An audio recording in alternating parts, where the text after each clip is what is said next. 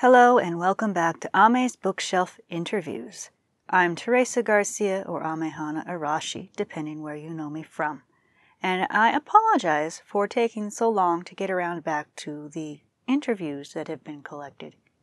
Life has been a little bit busy. Today I am bringing in author and wonderful painter, D.L. Gardner. She says that my name is Diane Gardner, but I write under D.L. Gardner. I'm an author and a screenwriter.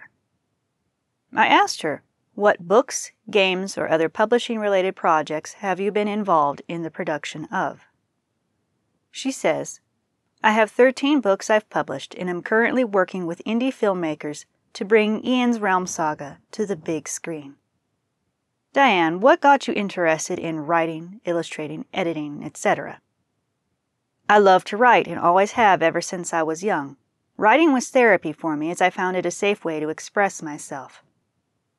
I asked her what company or companies is she working for or with. I am self-published. Fire Ring Productions is our LLC for production of Ian's Realm, the film project. What projects are you currently working on? We're working on pitching Ian's Realm Saga, the concept film, in film festivals.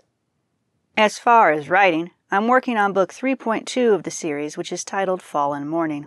The novel sequels Layla Born at Night, a companion series to Ian's Realm. Ian discovers his latest decision is not without consequences.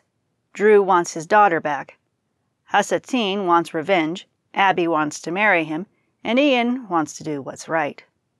And still, a dragon lurks in the void. Do you have any future projects in mind to take on? I have book 6, which is half written and may or may not be the conclusion to the series.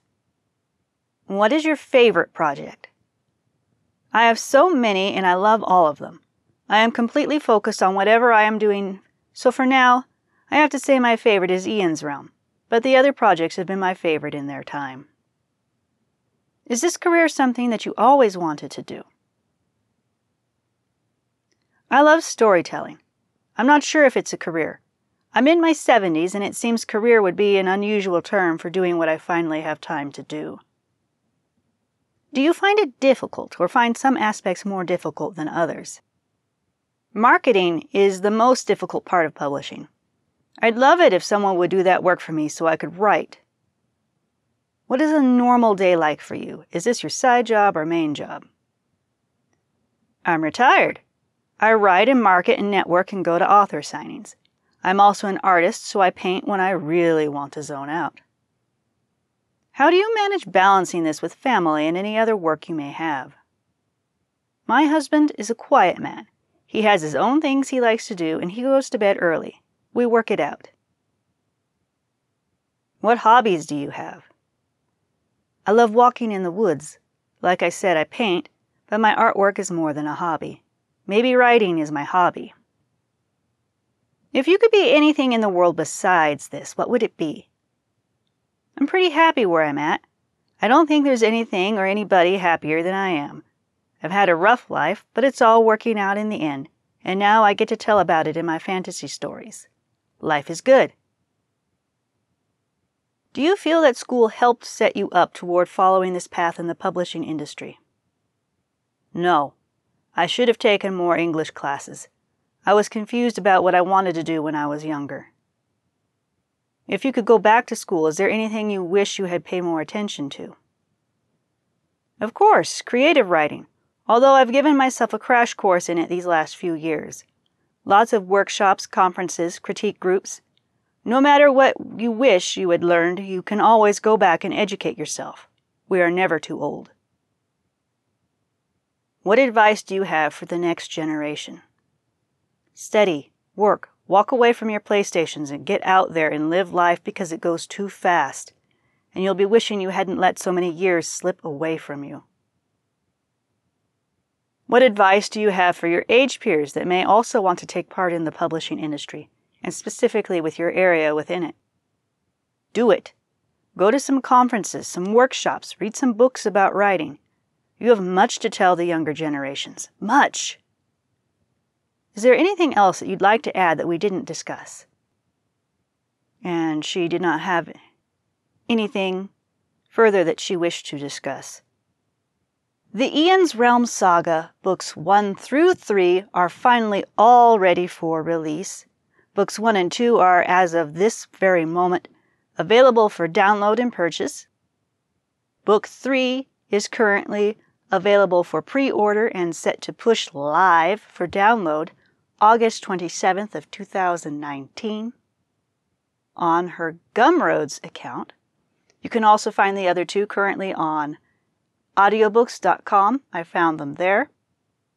They will all together be going onto Amazon very soon, so all you'll have to do is search for them. You'll find them. They're there. Now, I am going to play a sample that I have chosen from the audiobook project that I worked on with her. And then, following that, I'm going to read her commentary.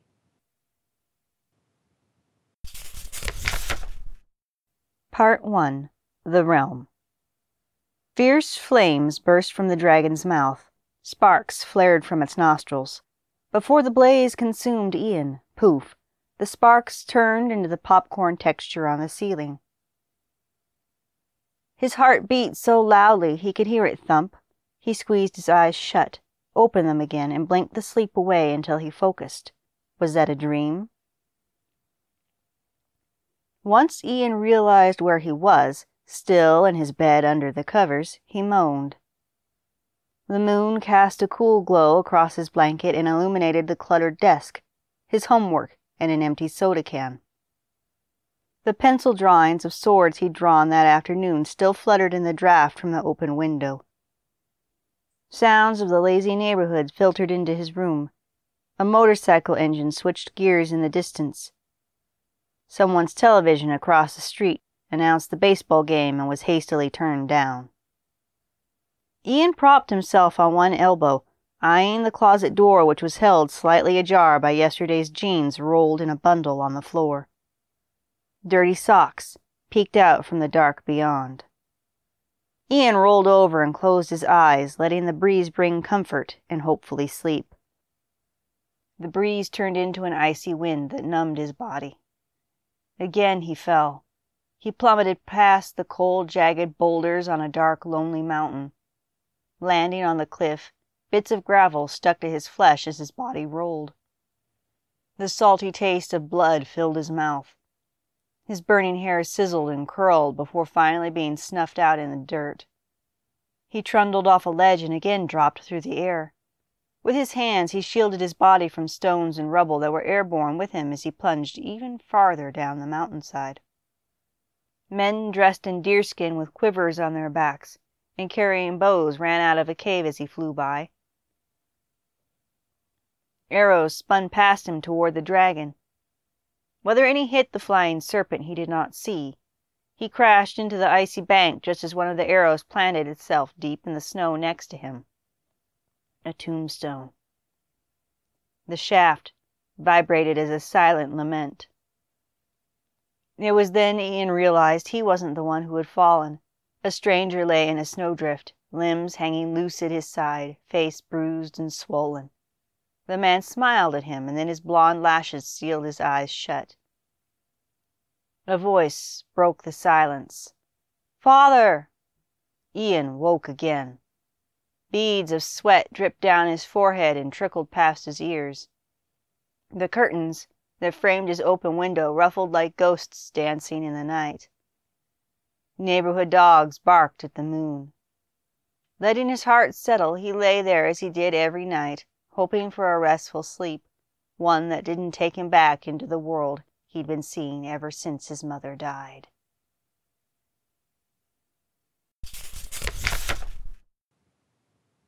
Author commentary on book sample. Where did that dream come from? Ian's Realm Saga was inspired by my grandsons. I believe girls read more than boys in general, and it could very well be because there aren't enough books that boys would like to read. I wanted to write a book that they would enjoy also. Plus, This story has a theme that involves Ian's relationship with his father. My grandsons grew up without a dad in their lives. I wanted to address that, to give boys encouragement instead of being angry and let that ruin their lives. They can be the man they wish their fathers were. Dragons, pirates, tall ships. Ian's Realm is an adventure tale that any young person, and young at heart, will love to journey through. Now, I find Diane's view on the male to female book ratio to be very intriguing because growing up, and even currently, I still find a lot of the books to be more male-centric and less female-centric.